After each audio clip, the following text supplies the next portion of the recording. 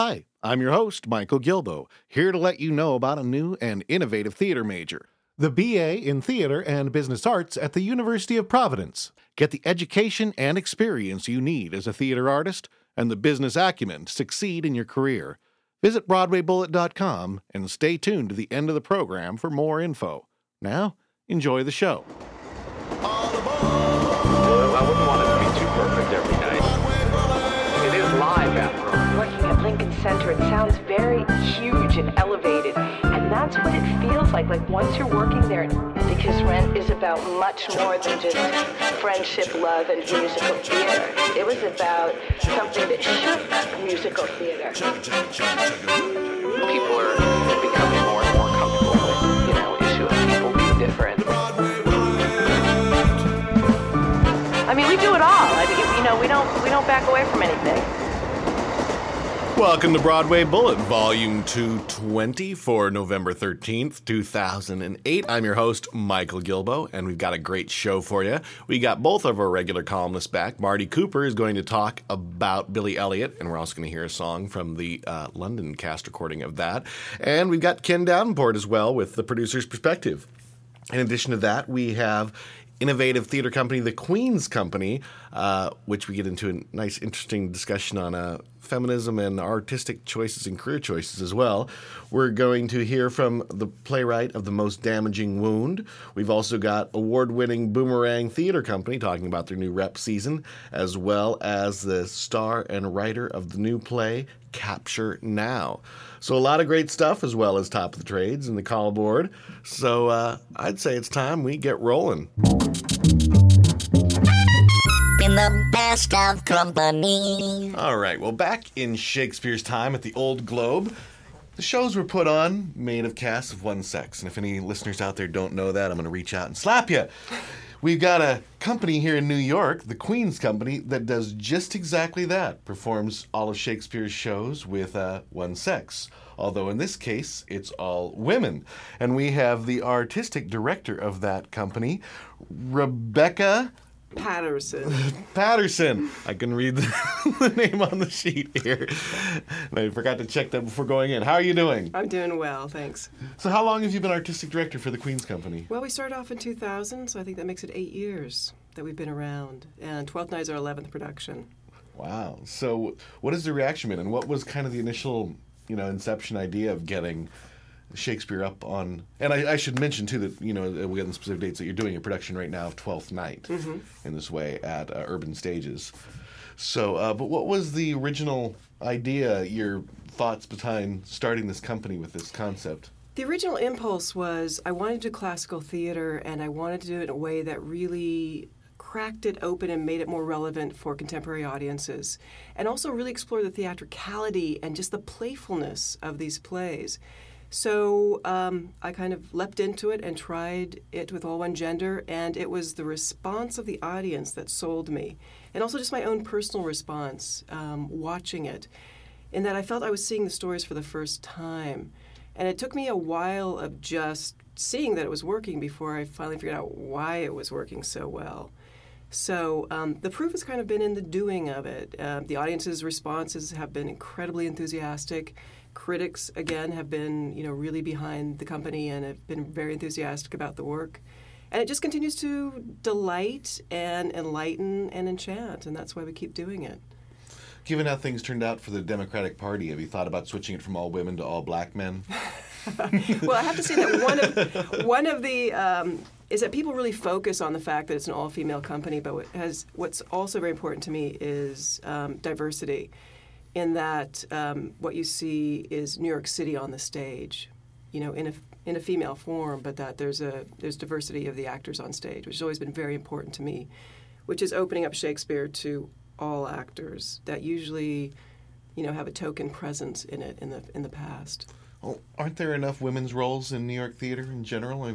No, unfortunately, there isn't, because one of the things that my initial interest in going into this was artistic, and there's been this huge, social, political angle to it that's come along, which is that, equity is 50% male and female, and 60% of the roles that are available are to men. So the women are underemployed. So one of the things that a nice... Is it really an even split 50-50? Because it always seems to me like there's way more female actors than...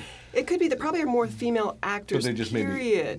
You're seeing what female... because not But all then they're actors filtered by the fact that there's also few roles to get their equity card. And Exactly. Exactly. So we know from theater training programs that there's a lot more women. And there's just a lot more women going to theater. But, there's fewer equity roles. So equity right there cuts it down to 50-50. But I think if you look at the actors' equity, non-equity, you would find that there's a lot more women out there as well. But I can't quote those numbers, so I won't. And the irony there, too, is, women, I think, are, by far, there are a lot more women out there acting. There's a lot more women out there going to plays. Mm-hmm. I don't think anybody disputes that, women are the driving force, with theater going. And some gay men, in there, too. And and that... probably half or more of the straight guys going to theater are getting dragged by the choice made. Exactly. I remember that Broadway did a survey about what was the average Broadway theater goer, and the profile they came up with was a middle-class white woman in her 40s. So, it's definitely that there's women watch theater. Well, that's definitely a lot better than my hometown, I think, where the average theater goer is like, white women in their 80s. It's true. So what have been some of the highlights as you've been working over the past 8 years with your company, the Queen's Company? The highlights of, for me has actually been the work itself in the rehearsal room and watching the audiences respond to the shows. We've done quite a mixture of plays. We've definitely focused the last little while on doing more Shakespeare because people definitely respond and love that. But we've done, Sheridan. We've done restoration comedies. We've done 3 Aphra Behns, which is, most people go, Aphra Behn? She was the first professional female playwright in England during the Restoration, when women were just coming onto the stage in female roles, just women on the stage, period. So that's been, the highlights is... It's been pretty constant, and that's kept me in the work and kept me going with it, is that I can't say there's one particular production that steps out of the others, and I says, that's the premier production. It's just the consistent work of the actors on stage. And I have to say, just to the credit of the women who are stepping into these roles is quite amazing, and that, among many things, has sold me so solidly on the work, is that we're opening up these roles to really inspired interpretations by actors who normally don't get a chance to step in and give their all and show us, a different take and a different light on these characters, on these plays. So that, I have to say, is the highlight.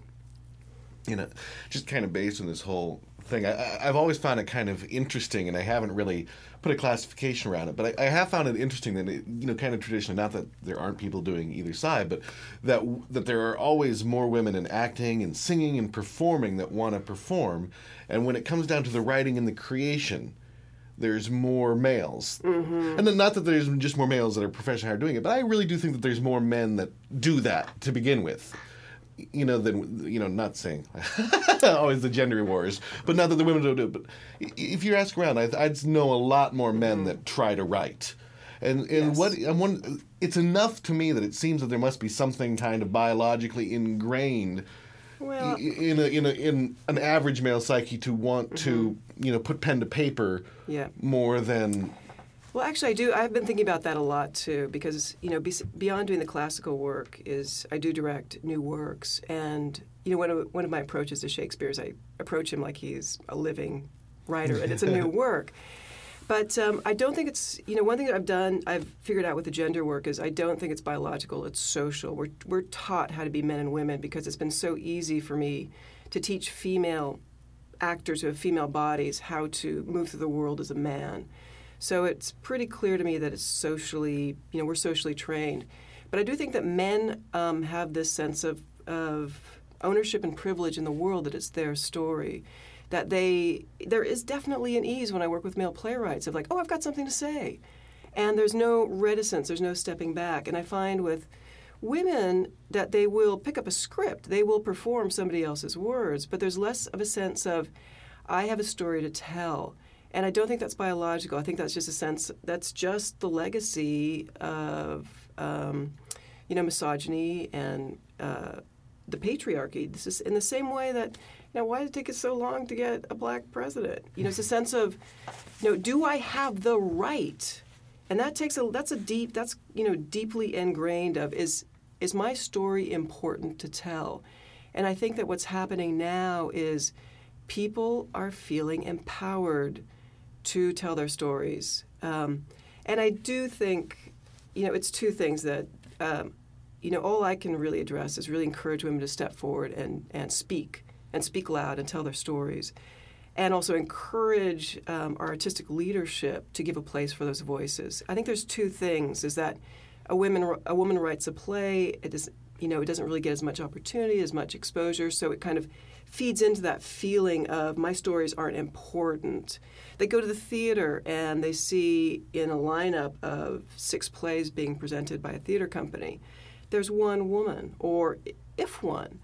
So I think it's the two things have to feed together. It's one thing. But based on that, when you said you work with original material, when you put out a call for material, and assuming you don't put out a call saying female playwrights wanted, what kind of ratio do you get? As in submissions? Well, for me as a freelance director, I don't get submissions. I'm tagged. I'm either I'm approached by a theater or by a playwright who says, I really like your work. I think this is a good match for you.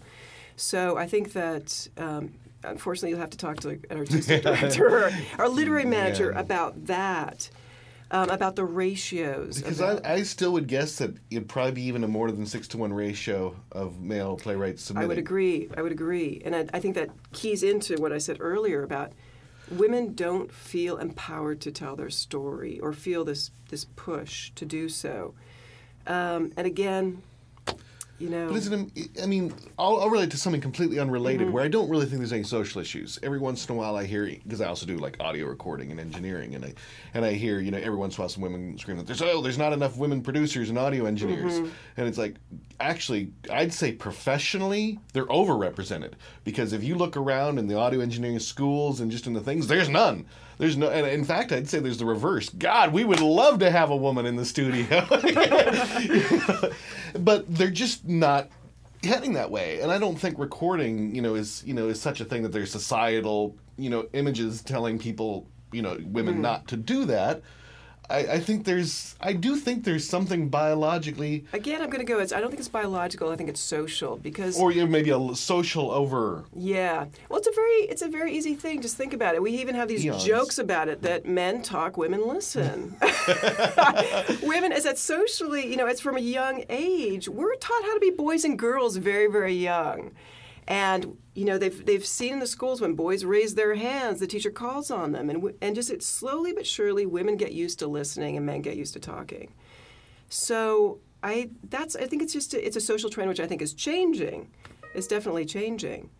So, but yes, there definitely is something that I think that we each as individuals have to take a look at, and also it's easy to not step forward. It's easy not to speak. It's easy to, be the support system. So what I'm hoping is that the women of the world have a little more courage to step forward and find their voice and find whatever it is that, inspires them and have the courage to just go after it and do it. And yes, they're going to hit some walls. They're going to hit some resistance, but just keep going. So...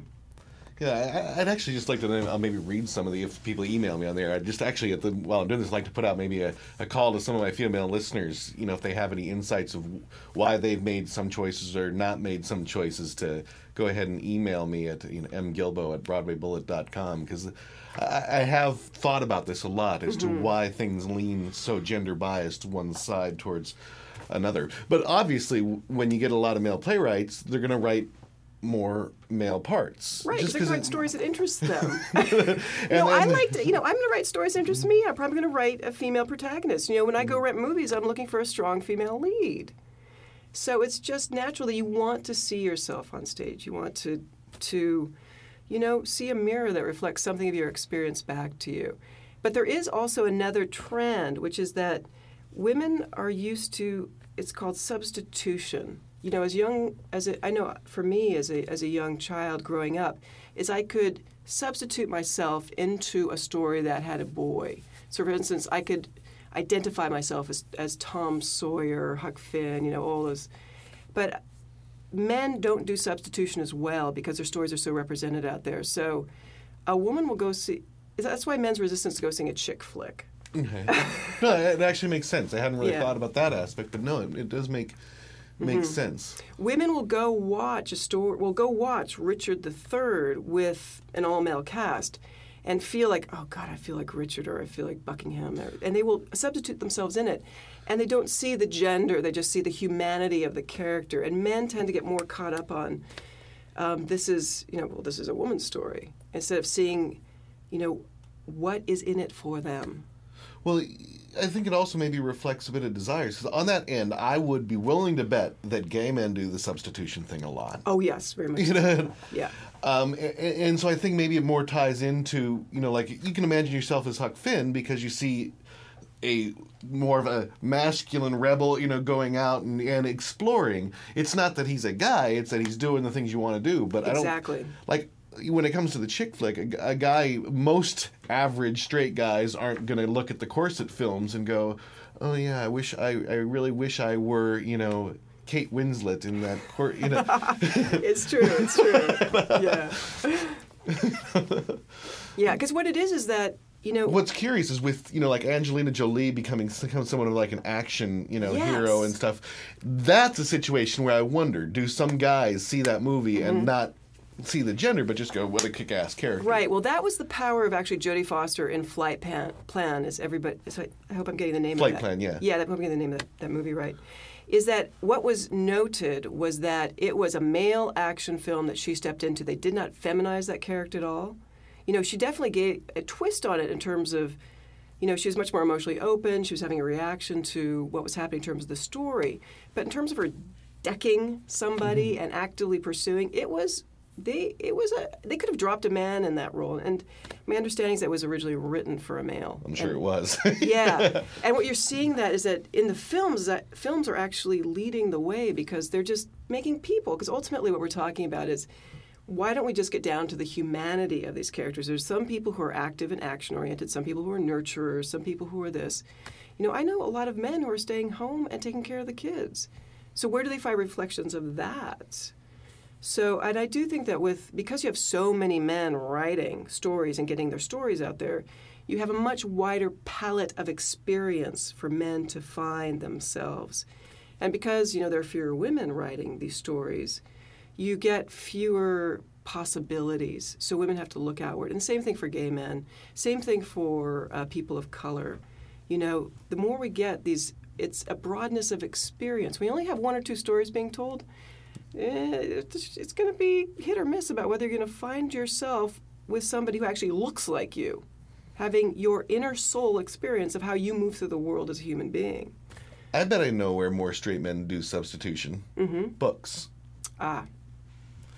Because the books are one area where I would say, even with male writers, they often heavily dominate, towards the majority of the reading audience, which is women. And those of us guys who read a lot, when I'm reading a female protagonist, I will admit I don't necessarily think gender in, depending on the character, but if it's like, if it's an action-oriented book and it's an FBI detective, I'm not necessarily going, oh, it's a chick the whole time. I'm just kind of... Books are really good because you're not actually seeing the person in front of you, so you're not constantly reminded about what they look like. What it really is it's the voice and soul of the character. I mean, a good writer will release the inner life of their character, and that's what you're identifying with. And that's always what's been interesting for me in theater. Yes, now veering back to the Queen's, which I was about to do because we've gotten very off track. But this kind of stuff totally fascinates me because storytelling is my passion, and how we tell our stories to each other, how we find our own specific story, and we find the universality of our specific story. So if I'm telling about my life, I can find something that reaches out and touches you. And that's, to me, the art of really great storytelling. And in theater and any kind of visual art where you actually see, the person and character that you're looking at, what I like to do is get the audience to really see not just the veneer, not just the image, because we're such an image-oriented culture, even how we present ourselves to the world, is I really want the audience to see the soul of the character, to see their essence, and that essence is clothed in whatever body it is. But ultimately, if you're an ambitious, backstabbing, if you're a Richard III, that can come in any gender, shape, or color you choose, as I'm sure we have all encountered, people who have tried to climb up the ladder on our backs. So in the same way, in terms of where there's kindness that's happened to us, that can happen in any gender, any color, any shape of body, and to find the essence, the heart, and the soul, and try to disengage ourselves as a culture a little bit away from image, and really see each other for who we are as individuals and not members of a group. Now, I'm kind of curious how the dynamic of the actors, what they kind of open up and discover. Because I would guess that doing an all-female version of like one of these plays is a very different dynamic than doing, like, say, Steel Magnolias. Yes. In terms of the range just of the characters that get played. Very much so. And do you sense a reaction? Is there a different kind of energy in the room as they kind of realize what's going on? Or no, there's definitely a playfulness because it's really lovely to have, the male players and the female players, because there's women and men on this stage. It's very clear when you come to see the show. I've actually had older audience members who are not as used to the fluidity of gender as younger generations are, will leave not knowing they've seen an all one gender cast. Which is kind of amazing to me, but I've had proven, my costume designer was sitting in front of an older couple, and at intermission, the woman leaned over to her husband and said, "Honey, I think that one character is actually a woman." And he looked at her and said, "No, that's not possible." So there definitely is a sense of, camaraderie and courage and safety in the room with an all one gender cast, which I actually encountered because way back before I started doing this work, I directed 2 all-male casts, not in Shakespeare, but it was Lisbon Traviata and The Dance on the Railroad. So I found that there is, just because we do unfortunately have a gender divide in our culture, that there is just a sense of relaxation and safety that men feel with each other and that women feel with each other when there's just one gender in the room. And that I found is curious. And I can do that. You can definitely do that with a mixed gender cast, but it doesn't happen as quickly. It takes a little bit of time for people to really trust each other and to sort out if they want to sleep with the other one or not. Yeah, exactly.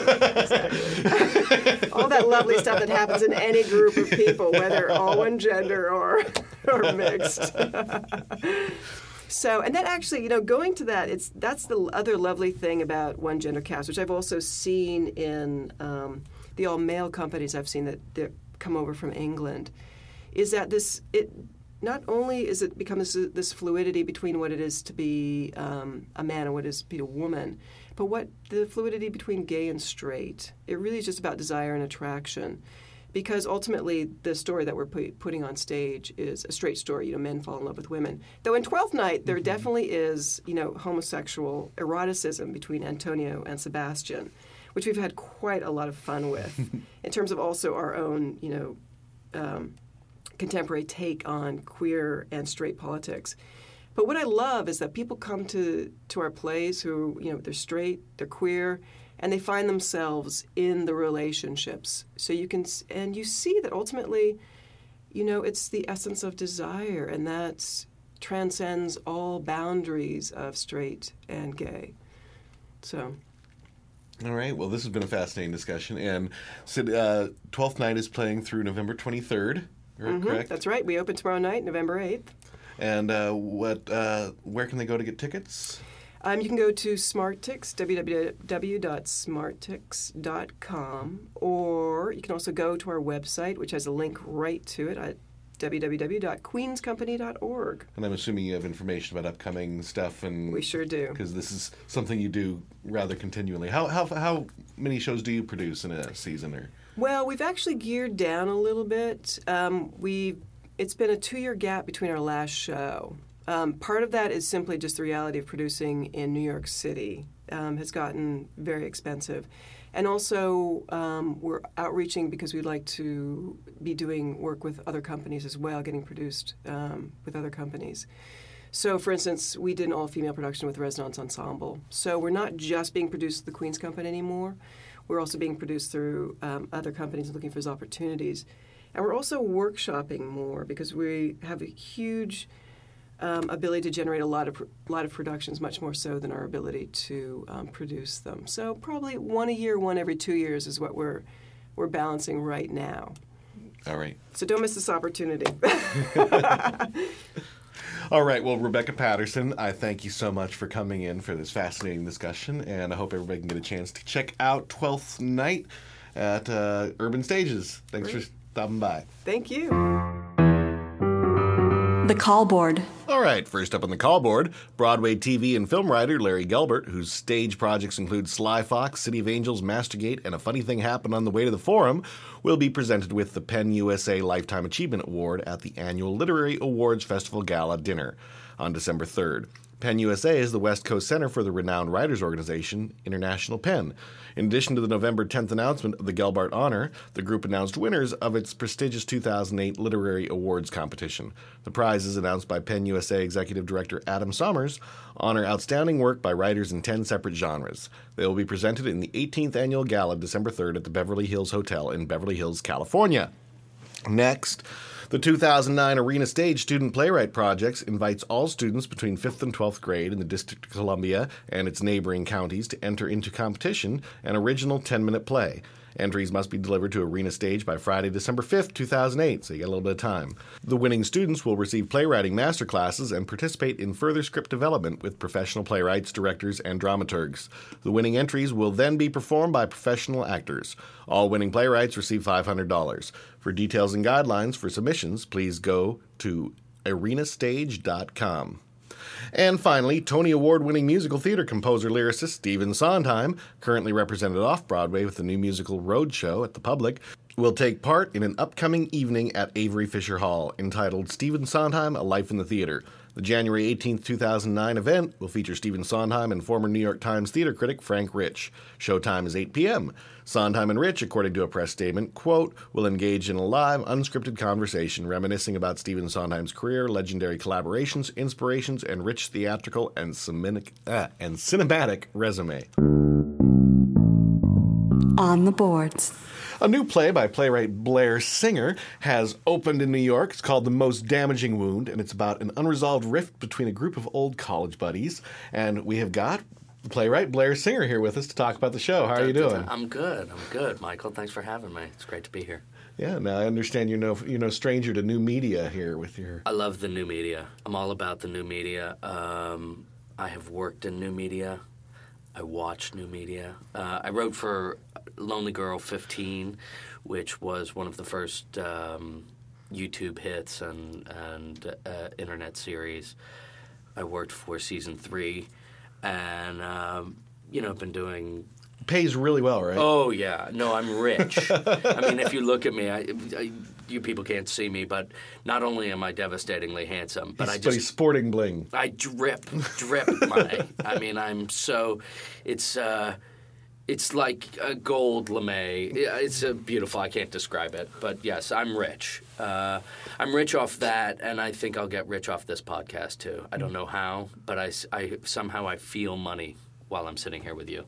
Well, I do want to get back to some of your new media stuff, but before we do, we should probably talk a little bit about your current project, The Most Damaging Wound. The Most Damaging Wound is is a play that I wrote right before I got married. We can talk about why I got married some other time. But before I got married, I was very focused on what it meant to be a man, and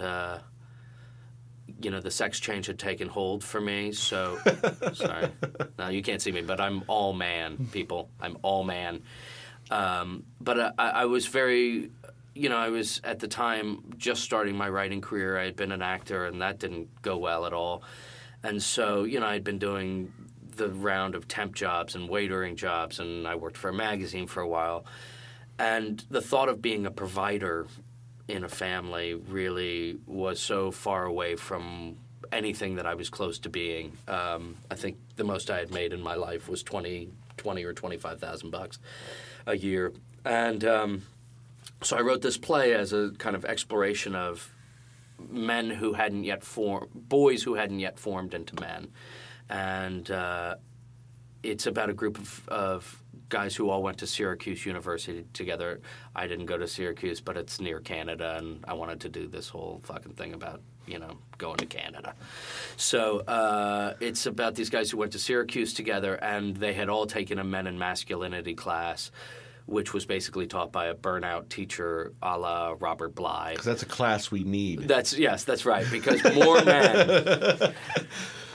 as they say in the play, it's one character says the men's movement, like the history of the fucking world is a men's movement. Why do we need to call it that? But it really was about how men don't really talk intimately with one another, and we need that. I believe that we need male intimacy, non-sexual male intimacy, where two men aren't just high-fiving, but are actually being vulnerable with each other. And so that's how the play started, and that was 7 years ago, and then we have done a lot of work on it since, and it's turned out to be a phenomenal project with the greatest acting company I've ever had the pleasure of working with, and maybe the hottest girl ever. On a tangent, you know who you sound like, and maybe some of the listeners are. We should do an interview after this, and I'll tell people that I got Jeremy Piven from Speed the Plow. You got it. Fair enough. Because you sound amazingly like Jeremy Piven. It's the Piven impersonation is helping. Yeah, I'm much less better paid. Not that this whole interview should become about how much money I make, but Piven makes more. Maybe a little? A little. Just a little. But just because he's having a good year. Last year I was kicking ass. This year's a little slow. The strike and all that. There actually seems to have been quite a few plays recently in the past year or two that have kind of been kind of real male buddy centric kind of. Yeah. So where does your piece kind of fit in or stand out among? Steve Belber wrote a play called Fault Lines that's being done at the Cherry Lane. I'm not sure exactly when that closes. Steve's a very good friend of mine. We wrote these plays independently. We, certainly he's having an exceptional playwriting career, and I know he didn't go rooting through my drawer looking for some of my old plays and then stealing them. To me, and I think Steve's play is terrific, and what separates, I think, Most Damaging Wound from that genre of plays, the sort of male buddy-buddy plays, is that at some point the mask of drinking and the sort of facade that men put up of, I'm this fucking, guy with my friends, and that comes down. And I think it's the rawest, most vulnerable male writing, not in comparison to the other two, but certainly that I've had the pleasure of watching actors play. So I think it's men behaving in a way that even in other buddy-buddy shows or plays like That Championship Season or that I'm a huge fan of, or Mammoth plays that are all men, Speed the Plow, American Buffalo. And not that I'm comparing my work at all to Mammoth, because, I should be so lucky to achieve, an eighth of what he's achieved. But I think there is a vulnerability about these particular men that we don't see, a way of talking to each other that we just don't see, and that the history of male plays doesn't seem to me to have explored. I hope. Now, you already opened on November 7th. We did. And I'm curious, after you got the five straight guys who go see theater in New York, what has the audience been like? The five straight guys have come, and they loved it. So, yeah. No, it's been a very eclectic mix. It's been young and old. The production company, which is the theater company that's producing it, has an Australian and an American alliance. Their previous projects, they brought Australian playwrights over and who have written about America, and they've had American playwrights write about Australia. This has nothing to do with Australia except we, drink a lot, and I have this idea that Australians drink a lot. But there have been a lot of Australians that have come to the play, both young and old. it's a play that I think, the women folk who have seen it, of which we've had a large female audience, are having a much different reaction to the play. One of, I think, anthropological curiosity. It's like going to the zoo and seeing these men who you normally have seen a certain way, throwing shit up against the glass wall, and this time they're, actually hugging and talking to each other. And my mother liked it. My mother liked it. My father liked it, though he's a straight male. So he's the sixth. But we've been, I think it's a sort of hodgepodge mutt collection of people who have somehow found us. Once they get into this little theater down there on MacDougal, people are having a great time. It's just a question of, can you get people to come off Broadway? And, so far we've been very fortunate, and we're hoping to continue that through the run. But it's hard. It's really hard to pull... even 40 seats, it's really hard to fill 40 seats. It's all harder to fill 40 seats in a lot of ways than to fill, 1,000. Well, certainly when you don't have any kind of huge marketing arm, and our publicity budget is negligible. So we've been using non-traditional, or what are becoming more new traditional, new media ways, podcasts such as yours, and New York Theater Cast. We also did. Using a lot of Facebook pages, Facebook invites, Facebook event pages, where we have a YouTube page where we've shot about 10 or 11 promotional videos. We're on rocketboom.com this morning, which is a 3-minute video log. So we're just trying to get the idea that this is something people should come see out in as many channels as possible. And hopefully we'll inspire the people who know us, who say, yeah, I'll come, I'll see, yeah, I'm really going to try to come, that eventually they're flooded by so much information that they just have to come. And once we get people in the theater, people are having very personal experiences to the play. But it's a challenge, as you know, to get people to come to this little theater off of MacDougal, and so far we've done well, but we're hoping you put us over the fucking top. And if you don't, I'm coming back and kicking your ass. No, sorry. It's cool guitars, by the way. Very cool guitars. I should sing for your audience. Jeremy Piven sings. As a playwright, or as a writer, you've also done a lot of work for like TV and new media and film too, or? I'm currently working on my first paid film for MTV.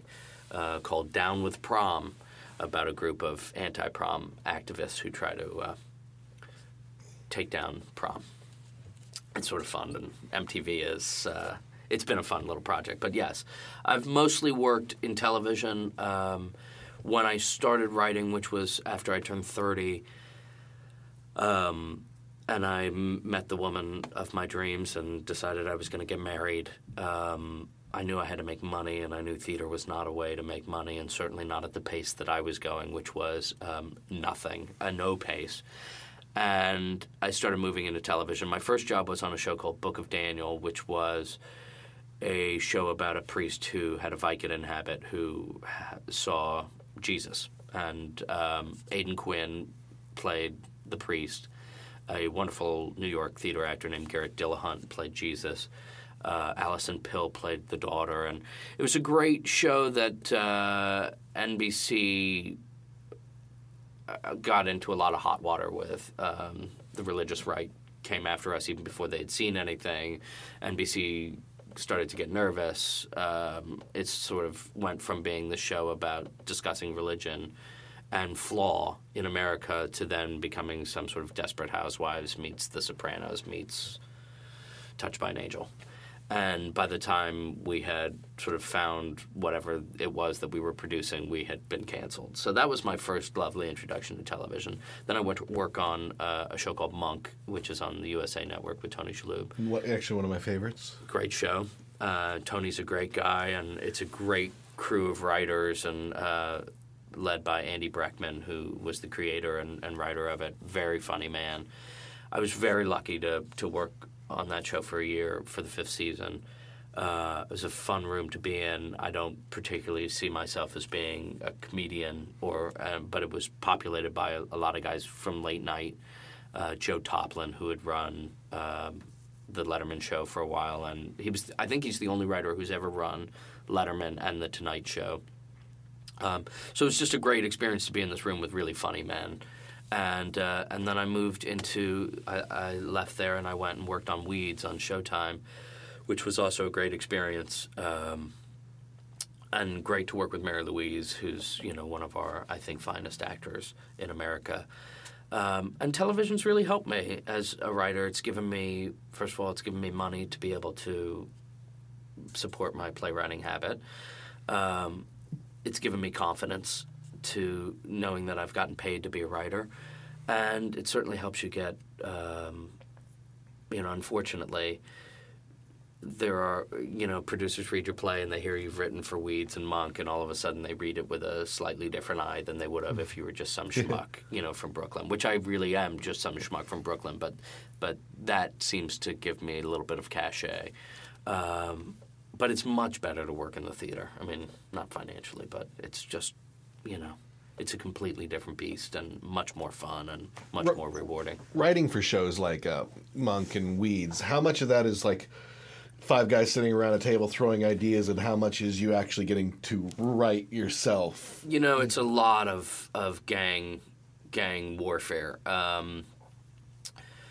My mentor in television has been a guy named John Tinker, whose father, Grant Tinker, had run NBC, and then he had married Mary Tyler Moore, and he started MTM Studios. And so Grant's been in the TV business forever. I mean, John Tinker's been in the business forever. And Tinker pulled me aside on my first job, Book of Daniel, and he said, "This is not a writing job. This is a making television job. So you need to change your perspective, because really even on writing heavy shows like Weeds was a serialized writing heavy show. I worked there for 7 months and I wrote 1 script, and the rest of the time I was in the room pitching in ideas for where the season was going to go, or jokes, or what if this character does that. My actual time writing was less than a month. So there's a big room element of all the writers get in there and break story together and then rip apart scripts and put them back together, which can be really fun. I mean, and with a good group, very funny and passes the time really well. It's just not writing as, those of us who come from other disciplines other than television know writing as. Because, a play, you sit there and you work on it for years and years and do readings, and this whole fucking development system, which is just a piece of shit system as far as I'm concerned. But because I don't think it makes better plays, I think it just makes safer plays, and certainly for guys like you and I and a younger audience, we're not looking for the antiseptic safe play that all the edges have been rounded. We're looking for something that excites us and disturbs us and makes us laugh in ways that we haven't laughed, and that's a whole other story for another day. But certainly, there's a solitary nature to playwriting that doesn't really exist in television. For, a little smidgen of the time, but most of the time it's spent in a room, or at least my experience. There are rooms, like Law and Order doesn't have a room, but it's a different kind of writing. It's more procedural writing. It's more not writing by numbers, but there is definitely a formula to it. But the shows I've been on, we sit around in a room, we eat way too much. People can't see me, but not only am I very well dressed, but I'm probably 30 pounds overweight, and I'm being generous to myself. So, and that's all because of room food, because room food is always crap. It's always like Skittles and M&Ms and pastries, and food is the only thing that writers look forward to during the day. So it's a bunch of writers sitting around making up dick jokes for 6 hours, 8 hours, and then every once in a while you get to write. But it's fun. It's a different beast, but it's fun. Definitely fun. Now, you said you didn't even get into writing until you were about 30. I didn't become a writer until I was writing before, but yes, I didn't I find that interesting with your talk about the TV shows, because it seemed like a few years ago everybody was talking about how, like, basically if you're 25, you're over the hill in writing for television. So did you find it hard breaking in over? You know, I think certainly it's my understanding that if I wanted to be a sitcom writer, if I wanted to write on 2.5 Men, or if I wanted to write on The Big Bang Theory, or a sort of, or even My Name Is Earl, or a sort of more traditional half-hour comedy, The Office, something that markets itself as a comedy, where they run a comedy room, that I would definitely be over the hill. I'm 38. I mean, I'm practically over the hill for everything, except for Viagra. So,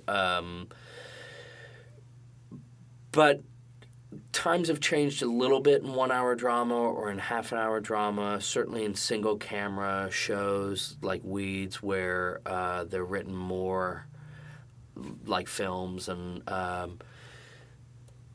staffs have skewed older. The more success they've had with older writers, the more they're having them. I don't know at what point that stops. But in dramas, they're looking at older writers. But yeah, it wasn't hard for me to break in, and it'll be interesting to see in the next 5 or 10 years whether it remains as I've been very fortunate. Whether I'm as fortunate in the next 5 or 10 years, I think I will be, but I think it may be more on the developing and creating side rather than being on staff of somebody else's show. I think I may age out of that pretty soon. But, The Wire, which was written by David Simon, had a staff all in their 50s, 40s and 50s of great writers like Richard Price and Dennis Lehane and George Pelecanos. And, these were all real writers, grown men. I think people are realizing that if you're going to write a mature show, you need mature writers to write it. It seems to make sense to me. But... we'll see. I'll call you in 5 years and let you know how it's working out. All right. So The Most Damaging Wound. Where is this playing at again? Most Damaging Wound, the Manhattan Theater Source, 177 McDougal Street Avenue. Right around the corner from Babbo. You can go get your $300 dinner and then come down the street and get your $20 play. I mean, this is a good night. www.productioncompany.org. Wow, that's a generic name. Yeah. And it's running till the 29th of November. I guarantee it is some of the best, and I, as a former actor who trained at Juilliard, I feel like I have a good, even though I wasn't a good actor, I have a good appreciation for acting. It is some of the best acting you will see. I don't care, off, or on Broadway, some of the best acting that's going on now in New York. Ego-free, hungry actors playing the play like motherfuckers. I mean, it's an impressive group of people, so... All right, Blair Singer, thank you so much for coming on and Michael, talking about the show. Thanks Best of luck with your run. Thank you. Okay. On the positive side. Once again, this is Marty Cooper on the positive side. Yes, I am back, just when you thought it was safe to listen to your podcasts. I have some news. On November 1st of this year, I retired from Colony Records for various reasons. I'm happy. I felt after 27 years and at 64 years of age, I need a little less stress in my life. So if anybody wants to get in touch with me, if you have any ideas about what I've talked about or anything like that, you won't. Actually, Michael Gilbo did find me at Colony, and in the future, you won't. So if you want to talk to me, just email me at BroadwayMarty@AOL.com. Now, this week, last Friday night, I had the pleasure of going to the Imperial Theater to see Billy Elliot. Needless to say, I loved it. Actually, Michael is sitting right across from me, and he's giggling at that. What else? It's got to be really bad for me not to love something. But this is really a great show. I saw it in London twice. I feel it works much better in the Imperial Theater. It's a smaller more intimate house, although the stage is just about as big. And the amazing things they do at that stage, you can't believe. How they don't break down every night, I don't understand. You know, you have rooms coming out of the floor, you have elevators going down into the floor. How someone doesn't just break their neck, you know, falling into the stage, I don't understand. And I must say, you know my views on keyboards and real strings and everything like that. You go to Billy Elliot, and you cannot tell by any means that there is not a real string in that pit. It's all keyboards, and I gotta say, it sounds full and wonderful. Forgive me, all of you people out there that wrote me saying, "Hallelujah, somebody's finally feeling this way," and but in this show it works. On the night I saw the show, I saw Trent Kowalik, who was one of the three boys that plays Billy. He was fantastic. The end of Act One just blows you away totally. His little cross-dressing friend was played by David Bologna. He will have a future in the theater for sure. Actually, they both will. You know, the one who plays the dad is a friend of mine, Craig Jabara. Fantastic. He's just out there. He's almost on stage all the time. And God bless her, Carol Shelley plays the grandmother. I think she does a wonderful dance to a number called We'd Go Dancing, which is kind of reminiscent of anybody who saw Blood Brothers many years ago. It's a similar type topic. It's this older woman talking about her passed-on husband who, in her words, was a bastard, you know, but she had a great time with him when they went out. From England, we got Hayden Gwynn as Mrs. Wilkinson, the teacher, the dance teacher. Fantastic. I've seen her twice in London. I saw her here. She is unbelievable. One thing I must say about Billy Elliot, like a lot of shows that I've enjoyed a lot, you know, like Les Miserables, Miss Saigon, you know, all the pop operas of the 80s and 90s, there is at least one or two or three great moments in both acts. The most fantastically staged number I've ever seen is Solidarity in the first act. It's done by the miners, the striking miners, the policemen who are after them with their sticks, and the dancing kids. And they're back and forth spinning around the stage all at the same time, and it just is fantastically done. One little note, if anybody knows what the main story of the musical is about, or of the movie, besides the kid whose father wants him to learn boxing, and he wants to go off to dancing school, and he's very talented. The main story is that Margaret Thatcher actually tried to break the union in 1984, the miners' union, and she very well did. In fact, at the time, she would have coal imported from Eastern Europe just so she wouldn't need her striking miners. So the opening of the second act is a song called Merry Christmas, Maggie Thatcher, and it's a fantastic number.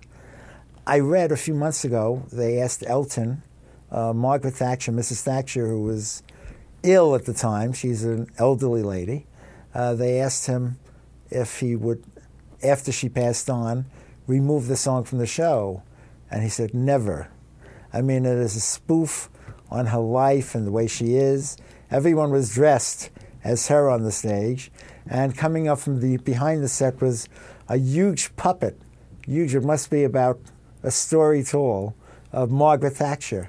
You know, I know a lot of English people, and I know when she was Prime Minister, at least the people I know didn't fancy her too much, actually. But in any case, I love the show. If you can get a ticket, go to the Imperial Theater or go to Ticketmaster, or to Telecharge, I think it is, the case of the Imperial. But if you're going to see one show this year, and we can't afford much more than one or two, make this one of them, believe me. I loved it. I want to go back. I loved all the people in it. That's all I have to say. Well, once again, this is Marty Cooper saying stay on the positive side.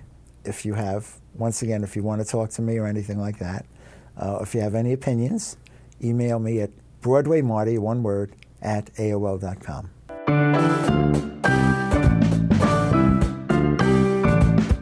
Listening room. And to match Marty's enthusiasm for the new production of Billy Elliot, I thought I'd play a selection from the original London cast recording. This is Expressing Yourself from Billy Elliot. Is it sinful if you're blue to cheer up the place? What is wrong with dressing up in satin and lace? Oh no! Get some earrings, some mascara, heels and a fan.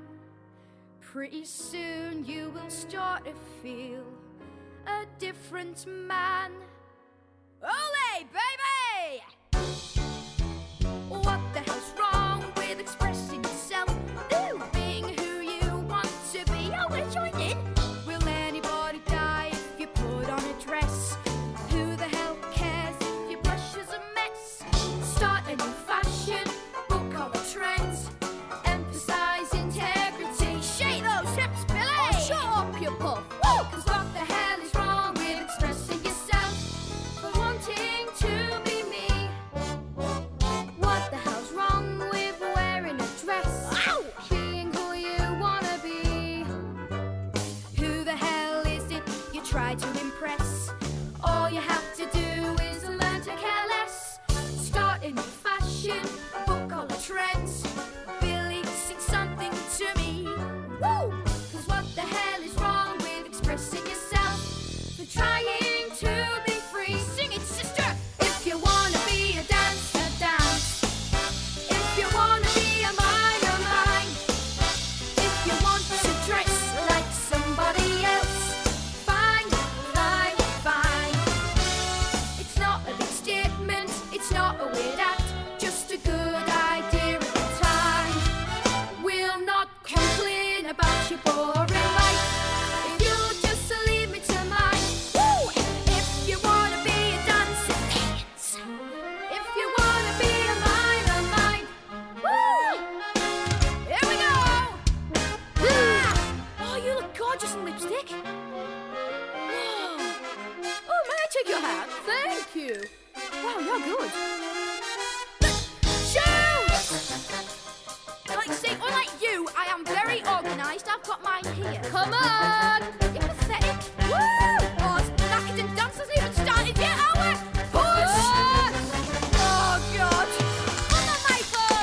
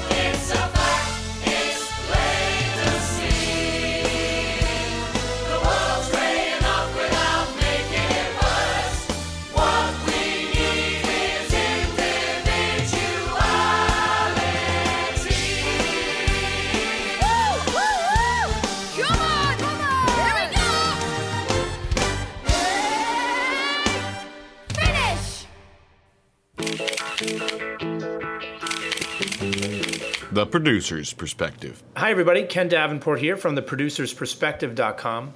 You know, one of the toughest lessons that any producer has to learn is that sometimes people aren't going to like your shows. In fact, sometimes they'll even leave before it's over. We've all seen it happen. A couple gets up from the back or the front and awkwardly exits the theater. And everyone else kind of looks at them going, ooh, they didn't like it. But what you have to learn is there's really not much you can do. You can't please everybody. Frankly, I'm sure that people walked out of the original production of Oedipus Rex way back when. I mean, think about it. That show had incest, violence. It made Spring Awakening look like an episode of Hee Haw. Now, these people that walk out, sometimes they go up to the box office and they ask for their money back. Now, here's where you have to ask yourself as a producer, what do you do when people who leave your shows want a refund? Well, the theater has always printed its harsh no refunds, no exchanges policy right on the ticket, as if to say, don't even ask us or we'll beat you with a stick. Most people don't ask, and frankly, they shouldn't. You don't ask for a refund if you don't like a movie. You don't ask for a refund if you're unhappy with the exhibits hanging on the wall at a museum. When you pay the admission price for any of these things, you're paying for an objective experience and you're taking a risk right along with everybody else. The problem is that the cost of a theater ticket is a lot more than a movie ticket or a museum entrance fee. So I'd wager that the theater gets more refund requests than both of those places combined. You can't just give customers their money back because they didn't like the show. But in today's customer service-oriented world, the don't ask for your money back or the box office treasure will beat you policy doesn't really work either. It's your responsibility as a producer to temper your customers' unhappiness as much as possible, to try and reduce the volume of that customer's word of mouth, because it certainly is not going to be good.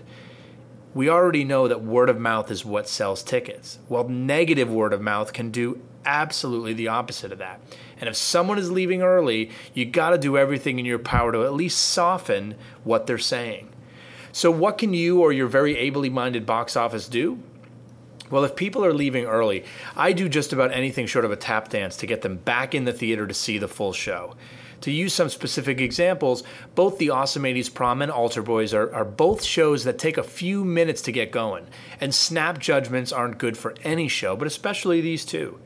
I even promised one couple that I'd take them out to dinner if they sat through the show and then still wanted their money back. That's how confident I was in the product and the overall experience. Well, though that couple ended up actually buying me dinner or even expressed some interest in investing in a show in the future. When people won't stay, I always offer them a chance to come back and see the show again. Most refuse, as you can expect. So my second step is to offer them a voucher that they can give to friends who they think might like the show more.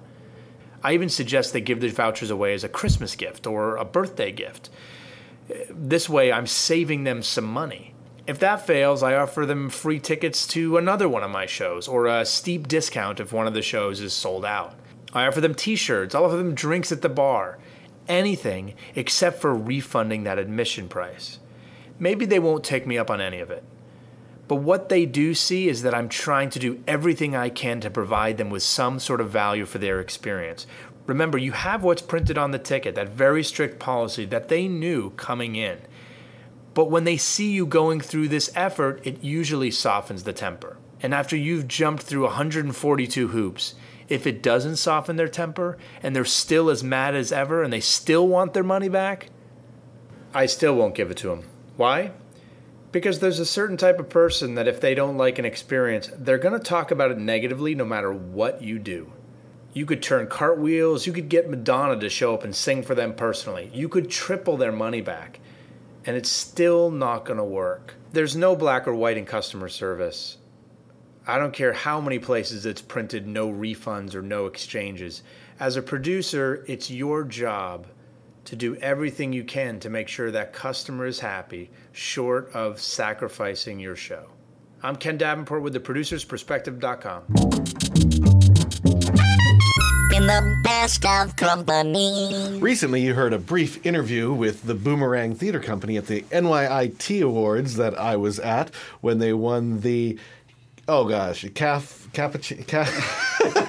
The Cafe Chino Fellowship. Cafe Chino Fellowship for continued outstanding excellence for a theater company. They're entering their 10th season. 10th, yeah. And they've got a rep of 3 shows opening November 13th. And with all that going on, I thought it'd be a great time to bring in Tim Erickson, the artistic director, to chat a little bit more about Boomerang Theater Company and their rep season coming up.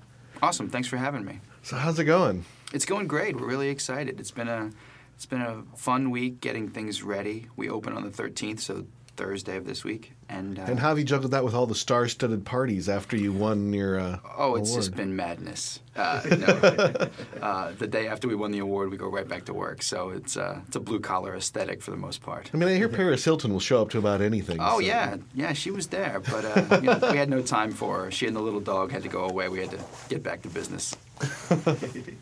So what's going on in the rep here? You actually got 3 shows. And this is actual rep, 3 sets, 3 Yeah, 3 sets, 3 casts, 3 full shows. We open Summer and Smoke this coming Thursday, November 13th. And Saturday, the 15th, we open a world premiere of a new play called Parking Lot Lonely Heart.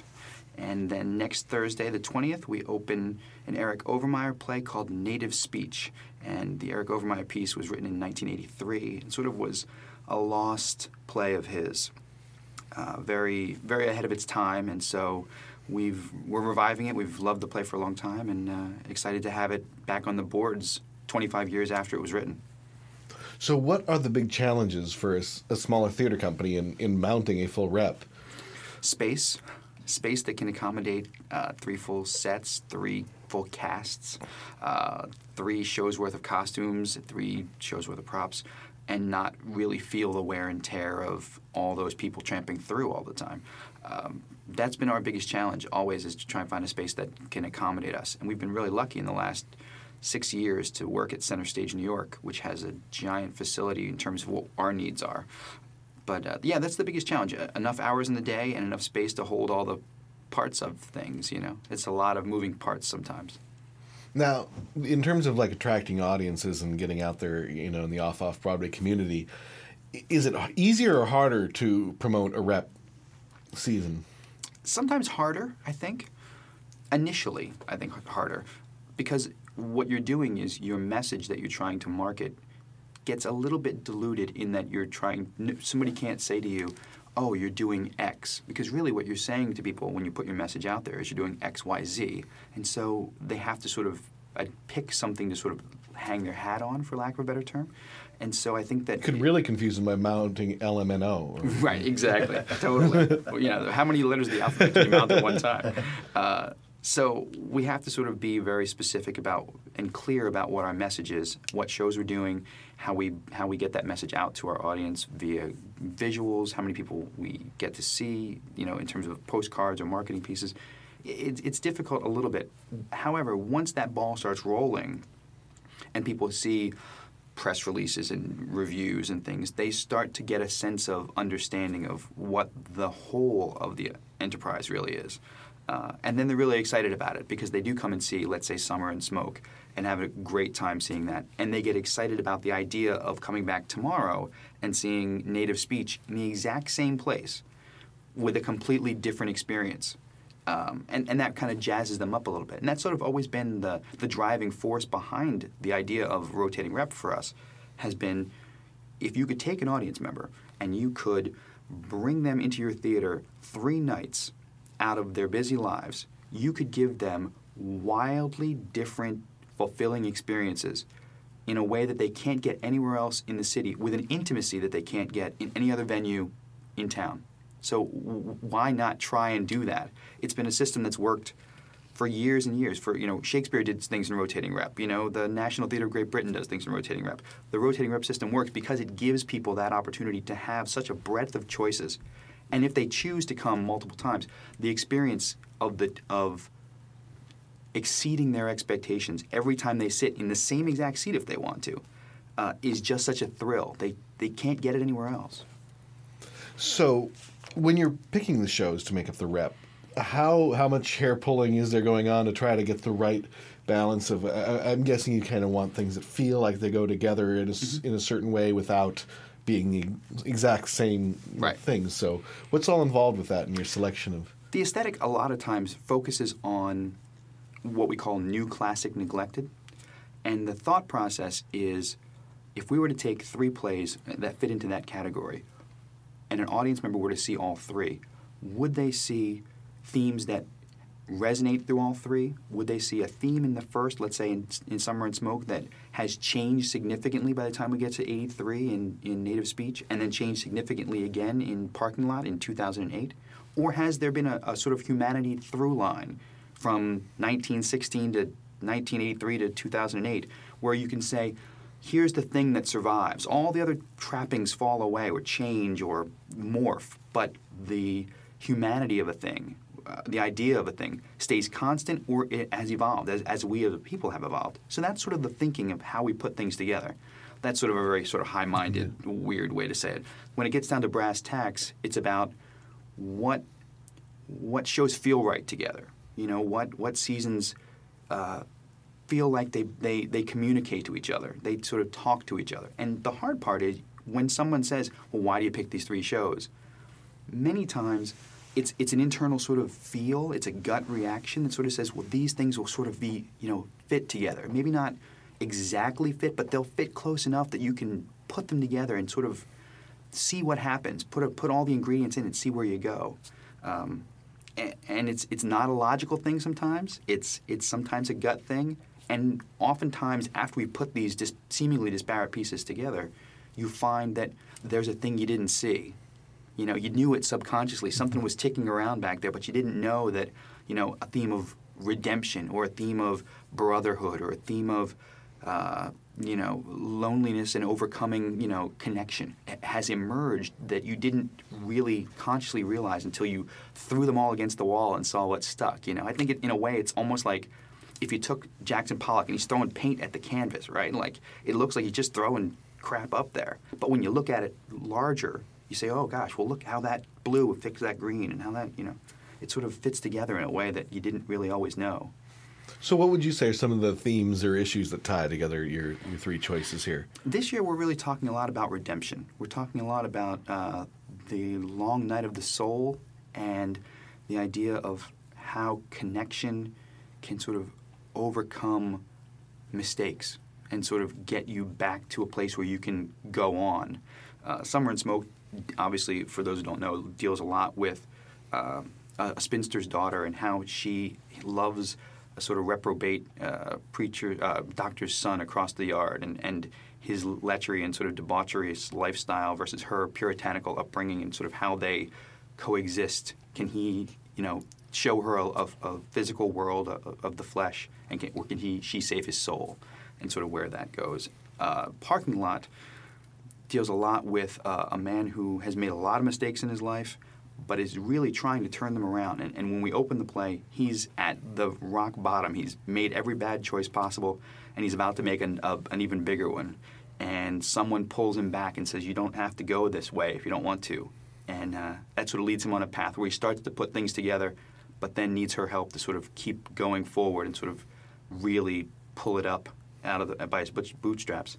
And Native Speech, it's such a hard play to describe because it's so language-based, but really what it's about at the end of the day is a guy who didn't really want to be a hero, who is just sort of doing things kind of selfishly, has an opportunity to make an impact and sort of save the world in some ways. And at the last minute, does he have the strength to overcome his own needs to do it? So it talks a lot about our modern world in terms of we've all made a lot of mistakes, whether it be as a country, as a people, everything. And how do we sort of keep going knowing that you're going to make mistakes? You've got to take a new day. The sun will come up, and can you redeem it and change the way you're going? You can just blindly ignore it. Our leader has. Yeah, but here, especially in light of the events of the last, 8-9 days, we as a people have said we're going to make some changes. We believe that we can make things better if we put our mind to it. And so our plays sort of have tapped into that idea as a people. I think that we're choosing to make things better. We're not just going to sit by and let it suck anymore. You know, we can do it, but it's, you know, it takes some effort. It takes some searching of the soul. It takes some dark times to get to the light times. You got to put the work in. So I mean, that's really what our season's about. Now, I know one of the biggest challenges always facing a smaller company in New York is, you know, publicity and promotion and actually getting, you know, the word out for a small theater where you don't have the budget to spend millions because you don't have even enough seats to fill it up. You won't see our ads on the sides of buses if that's what you're asking for. So I'm curious, with your recent NY It Award win, have you noticed, has that made a difference in terms of your being able to get some advanced PR, get some extra notice? Has that helped out in a tangible way for your company? I think it has. You know, I think it's one of those things that we're really going to see 2 weeks from now when the shows are up and running and press is starting to come in and audiences are starting to come in. I think what we're going to start to see is that our audience numbers are going to hopefully be reflective of the recognition that the NYIT Award gives us. I don't think it legitimizes us because I think we've always been legitimate, but I think to people who may not have heard of us before, who are checking us out for the first time, it can serve as sort of a, you know, stamp of approval, you know, good housekeeping stamp of approval that says, you know, this little company you've never heard before has been doing great work for X amount of years, and you should check them out. They've been honored. They've been recognized. And I hope that that's what it does. If it doesn't, we'll just keep doing good work, and, you know, we know that, you know, it's like erosion. You just keep, one drop of water every day breaks the rock, so we'll just keep going. All right. So again, remind us, where's the rep playing? Center Stage, New York, which is 48 West 21st Street between 5th and 6th Aves. And we're open November 13th with Summer and Smoke and run our repertory, which is Summer and Smoke, Parking Lot, Lonely Heart, and Native Speech from November 13th through December 21st. And how can people get tickets? They can check out our website at www.boomerangtheater.org, and that's theater with an R-E. And ticketing information is there. The rotating rep schedule is there. Full cast of characters, photos, the full Megillah. You could find it there. All right. Well, Tim Erikson, I thank you so much for stopping by to chat about your company and the rep season coming up. And Thanks best so of luck. Thank you so much. On the boards. Capture Now is a new one-man play that's a coming-of-age story that's currently taking place at the 45 Bleecker Theaters. And we have the author and actor, Josh Jonas, here with us. For all you girls, are you related to the Jonas Brothers? No, I'm not. You should say you are. It's totally like a guaranteed. I totally am. They learned everything from me. Their on-stage persona, everything from me. So, no, not. But it's funny. People ask that. A lot. So, it's a new Jonas. But your show is about brothers. It is actually. Yes, it's very much about brothers. And the relationship between these two brothers in high school who sort of forge a very interesting relationship in that they're 13 years apart. And I forgot to tell you this before, but it's also very much based on music, actually. Music is definitely a character in the show, and that's part of how the brothers bond, I guess you could say, although it's not a strong enough word. But yeah, they do. So is this autobiographical or? It's definitely a play. So I don't want to say, oh, this is my life story. There's definitely just about every part in the show I can point to and say, oh, that came from this or that came from that. So there are parts that are directly out of my life. There are other parts that I took from this other family that we know, but every sort of emotional through line, I can point to something very specific and say that's sort of where that came from. And we also, this is not to plug the website, but they did ask, the advertising people did ask me to, they just figured people were going to want to know where the play came from. And on the website, there is something that I wrote which has the story sort of how the play started or came to be. So it's not autobiographical, but it's definitely from my life and where I'm from and stuff like that. One thing that I find interesting as a one-man show that you've written is that you're obviously well out of high school, and it seems like a different choice for that kind of play that you basically is in a sense you play from 13 to 18 on stage, or Yes, well, and older because there's Yeah, okay. there's the parents. There's an older lady who's a very sort of crotchety but very lovely waitress who's about 70. So the ages go from, I never thought of it this way, but I play from about 3 to 70, yeah. Which is weird. I never said it that way, but I do, yeah. So what made you focus in on the high school relationship between between these two brothers?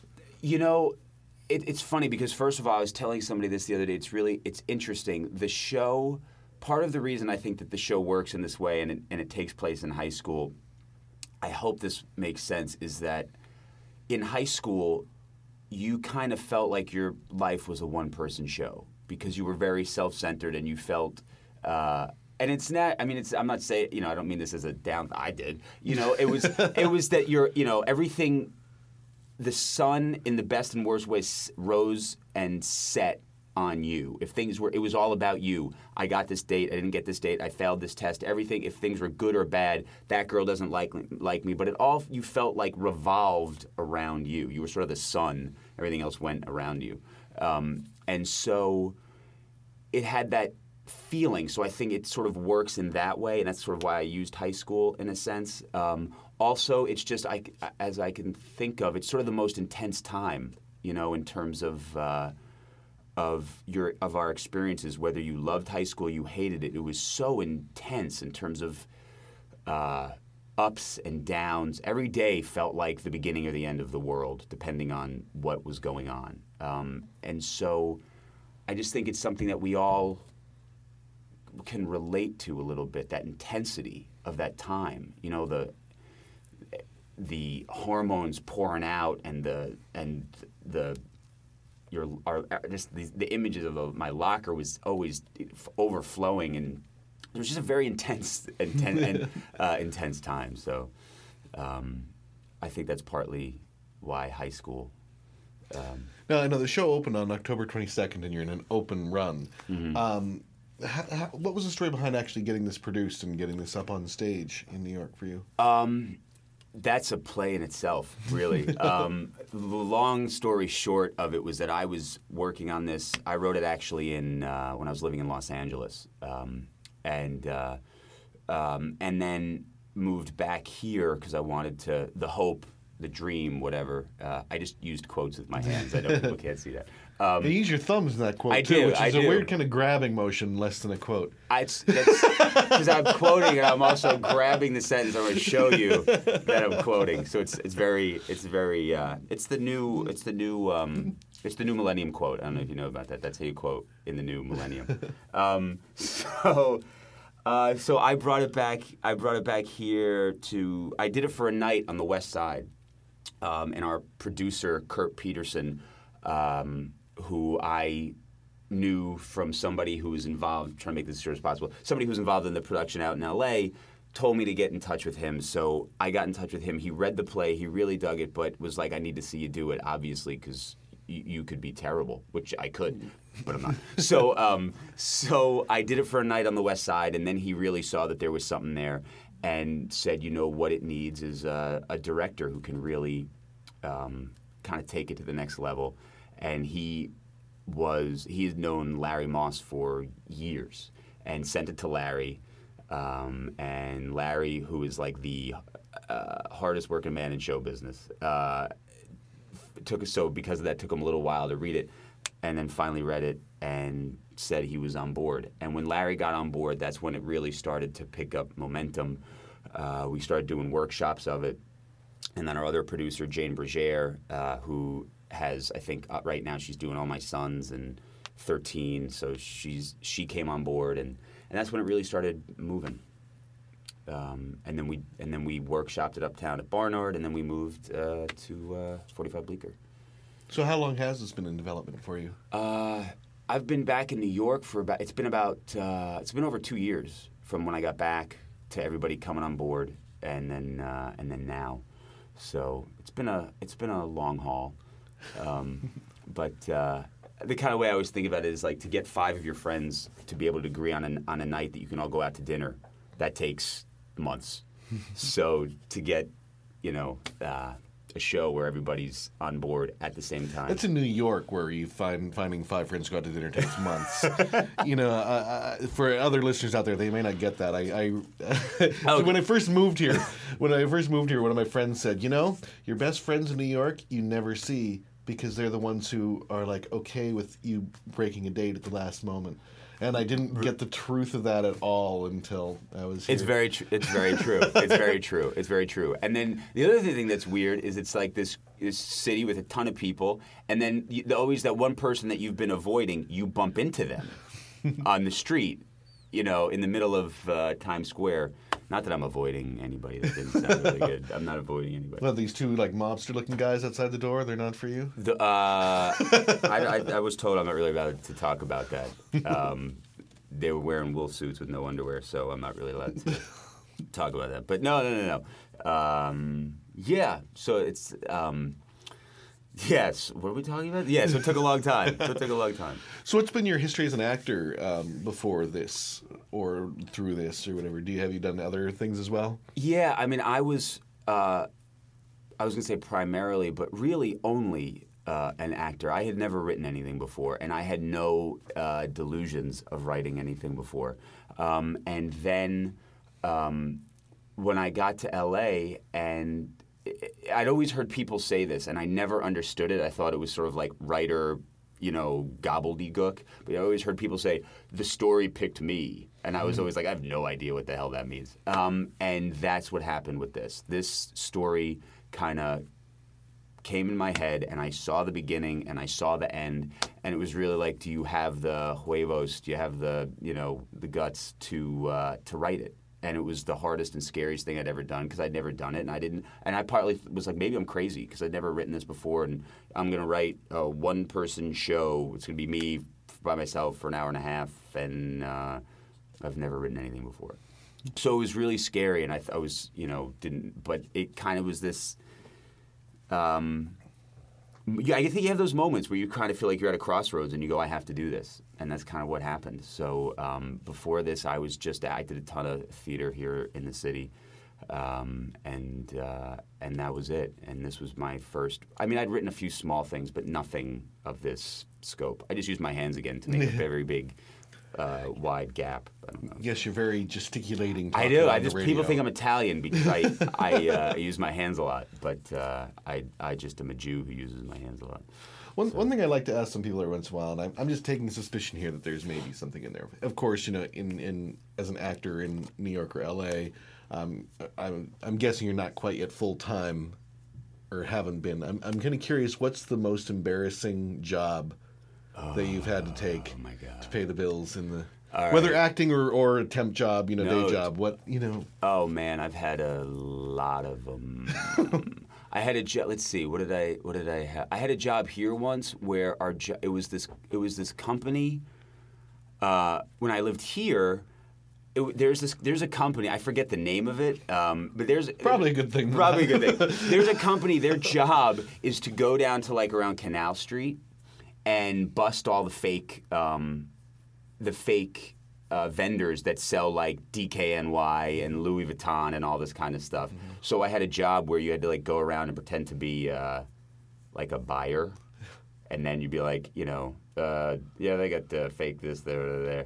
And I did it for a little while, and I was like, I just don't feel right about this. I feel really, this is, I tried to get into it and tried to pretend like I was Serpico. It didn't really do anything. So I had that, and then in L.A., the worst, and this is sort of what motivated me to write the play. In L.A., I was a food driver. There was this company called L.A. Bite, which is a great name, and they just delivered food from all these different companies in L.A. and I was a food delivery guy. It sucked. I mean, I don't know if you've ever been to L.A. I mean, traffic there is bad enough. If your job is driving around in traffic to bring California Pizza Kitchen up to some lady in the hills, it just is the worst job, really, in the world. So I did that. and it was when I delivered food to a door one day, and this woman, this very beautiful Beverly Hills lady, opened the door and did that thing where she was talking on the phone, had the phone trapped in her ear and shoulder, and got to the door, and when she opened the door, was talking to her friend and went, "Yeah, hold on one second, the delivery guy's here." And I was just like, "I'm the delivery guy." And so I said, "We got." Any bounce, chicka, wow, wow. No, I know, right? Seriously, I should have been like, "That's right, I am the delivery guy." But no, yeah, I know. Seriously, I'm here for your 4 o'clock. Yeah, no, I was. Yeah, there was no like Spice Channel or Skinamax going on at all. So unfortunately, I just was the delivery guy. Yeah, which made me go, okay. On the flip side, what maybe was the best like day job you maintained that allowed you to pursue your creative work? The best. This is going to sound really lame, but for a while I worked at HarperCollins, and I was in the publicity department, and you got free books. It sounds really, it doesn't sound exciting, but books there are literally like water. Like literally you go, "Oh, that's an interesting book." People go, "You want it? Here, take it." So, I mean, that was kind of fun. And I don't know if I can, this wasn't fun. This was also kind of messed up. I don't know if I should, well, when I was in LA, I drove strippers too. When I was in LA to like bachelor parties and stuff like that, and that was rough. Yeah, well, it sounds like, oh, poor you. No, but these are not the most.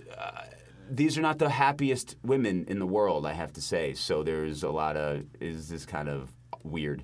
I did that, which actually paid okay, so I was able to do that, and. What else? Oh man, there's been a ton.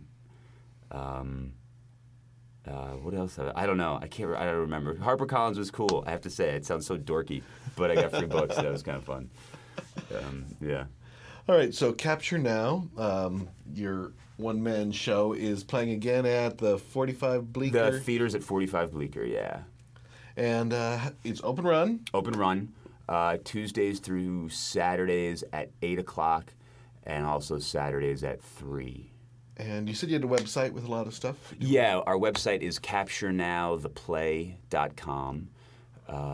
And you can get your tickets there and check out that thing about where the play came from and all sorts of stuff like that. Yeah. Really quick before we wrap up, where did the title Capture Now come from? The title comes from, you kind of have to see the play, but the title comes from, this is... excuse me. I think I said before, it's the relationship between these two brothers and how the younger brother sort of gives his older brother everything that the older brother needs to sort of be a person and get through life. And that's actually one of the questions that the little brother asks his older brother is, how do you capture now? Which at the time in the play, I think the older brother thinks that, oh, that's a funny, cute little question that he's asking and doesn't really give it much weight. And then by the end of the play, I think he, and also I think the audience realizes that that's the whole play. That's really what it's about. And I think it's without trying to be all poetical, but it's kind of what life is about in a way, is how do you stay present, stay right now, as opposed to being angry about the past, worrying about the future. It's all about using my hands again. I'm sorry. About staying in the moment, and I think it's really what the play is about. All right. Well, Josh Jonas, I thank you so much for stopping by. Absolutely. And I'm counting on those free tickets to the Jonas Brothers. Totally. Front row. All right. Well, have a good day and best of luck with your run. Thank you very much. Top of the trades. Several Broadway musicals and stars will be featured during the annual Macy's Thanksgiving Day Parade, which will be broadcast live on NBC TV November 27th, beginning at 9 a.m. Eastern Standard Time. According to a Macy's spokesperson, the annual parade will boast performances from the cast of Irving Berlin's White Christmas, In the Heights, South Pacific, and The Little Mermaid. Also of interest to theater fans, the cast of the forthcoming revival of Hair will belt out Aquarius atop the New York Tin Toy Float. Tony winner Kristen Chenoweth will sing the Christmas Waltz on the Care Bears Winter Funderland float, and Tony winner Idina Menzel will offer I Stand on the M&M's on Broadway float. The parade will conclude with members of Camp Broadway, joined by Kermit the Frog, performing I Believe in Santa Claus. A group of 300 kids, aged 10 to 17, will sing the tune, which was penned by Wesley Watley and Bill Schermerhorn, Macy's creative director.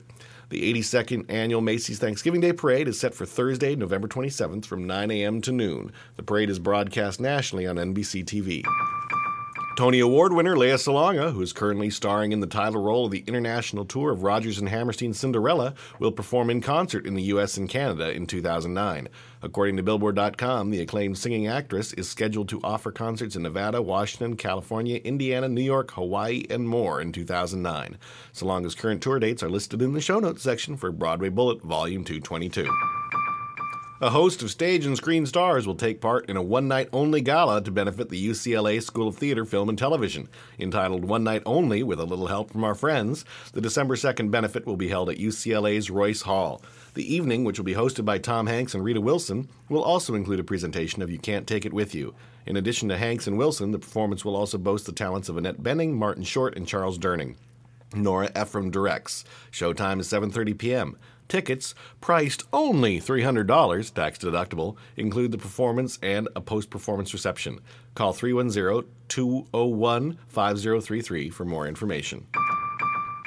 The Story of My Life, the intimate two-actor musical about the contours of a lifelong friendship, told in the context of a eulogy, seems a sure thing for Broadway in early 2009.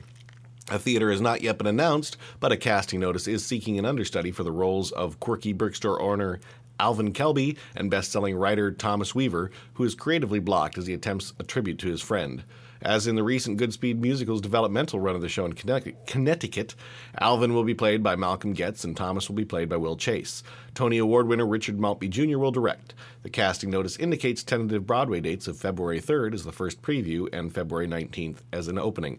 An official announcement has not been made by producer Chase Mishkin. Story of My Life premiered at Toronto's Canadian Stage Company in fall 2006 and has been revised and refined recently. This will mark the Broadway debut of Canadian writers Neil Bartram, music and lyrics, and Brian Hill, book, who are now New Yorkers. There will be a shift in power not only in the White House, but for the 2009 Tony Awards, which will be held at Radio City Music Hall June 7, 2009. According to a representative for the Tony Awards, quote, Tony Award Productions have not renewed Liz McCann and Joey Parnes' contract. Alan Wasser Associates will act as the general manager of the 2009 Tony Awards.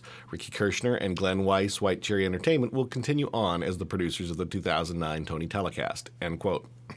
Veteran producer Elizabeth Liz I. McCann had been general manager of the annual Tony Award telecast since 2001. Curtain call. Well, that wraps up Volume 222 of Broadway Bullet. We're going to have a lot of great stuff for our next episode. Remember, second and fourth Thursday of every month, so that means a special Thanksgiving episode. You can feast on turkey and listen to your favorite interviews with your stage personalities while doing so. I'm sure the family will be thrilled. So until then, I'm your host, Michael Gilbo, and thanks for hopping on board the Broadway Bullet. The hairs run up on the back of my neck. It was a thrilling moment. We're starved, so should an audition come up? We are so ready and raring. So Jake Krakowski says my name and I'm in the can. Actually, the Barfay thing comes from my whole life. People just throwing Folger, Bogler. So it didn't take much though when you proposed. Unpackage those things with the audience and explore them a little bit. So, a little more about our brand new theater and business arts major. I know what most theater programs are like, and I've talked to thousands of artists. All of this told me that a new style of theater major was needed. Theater majors can get a pretty good arts education just about anywhere, but most programs do very little to prepare actors, directors, playwrights, technicians, producers, etc., to manage their careers. When you go into the arts, you are your own business, and you need to manage that to strategically plan for your career to grow. If you've listened to many of these interviews, you know you need to be self-starters to create your own opportunities. I'm going to make sure you are ready for that world. You'll get a ton of opportunities as an undergraduate. Actors will act, even as freshmen. Designers will design shows right away. Playwrights will see their shows mounted. Directors will direct. Producers will handle shows from inception to execution. Outstanding guest artists will conduct workshops, and outstanding students will even work on this podcast and travel to New York with me for interview weeks. And if that isn't enough, we've got an amazing program that will pay all or part of your student loan payments, even private loans if you are earning less than $40,000 6 months after graduation. That is an invaluable option that lets you pursue your passion in theater with less financial pressure. If interested, and I hope you are, go to BroadwayBullet.com. I'd love to help you launch your career.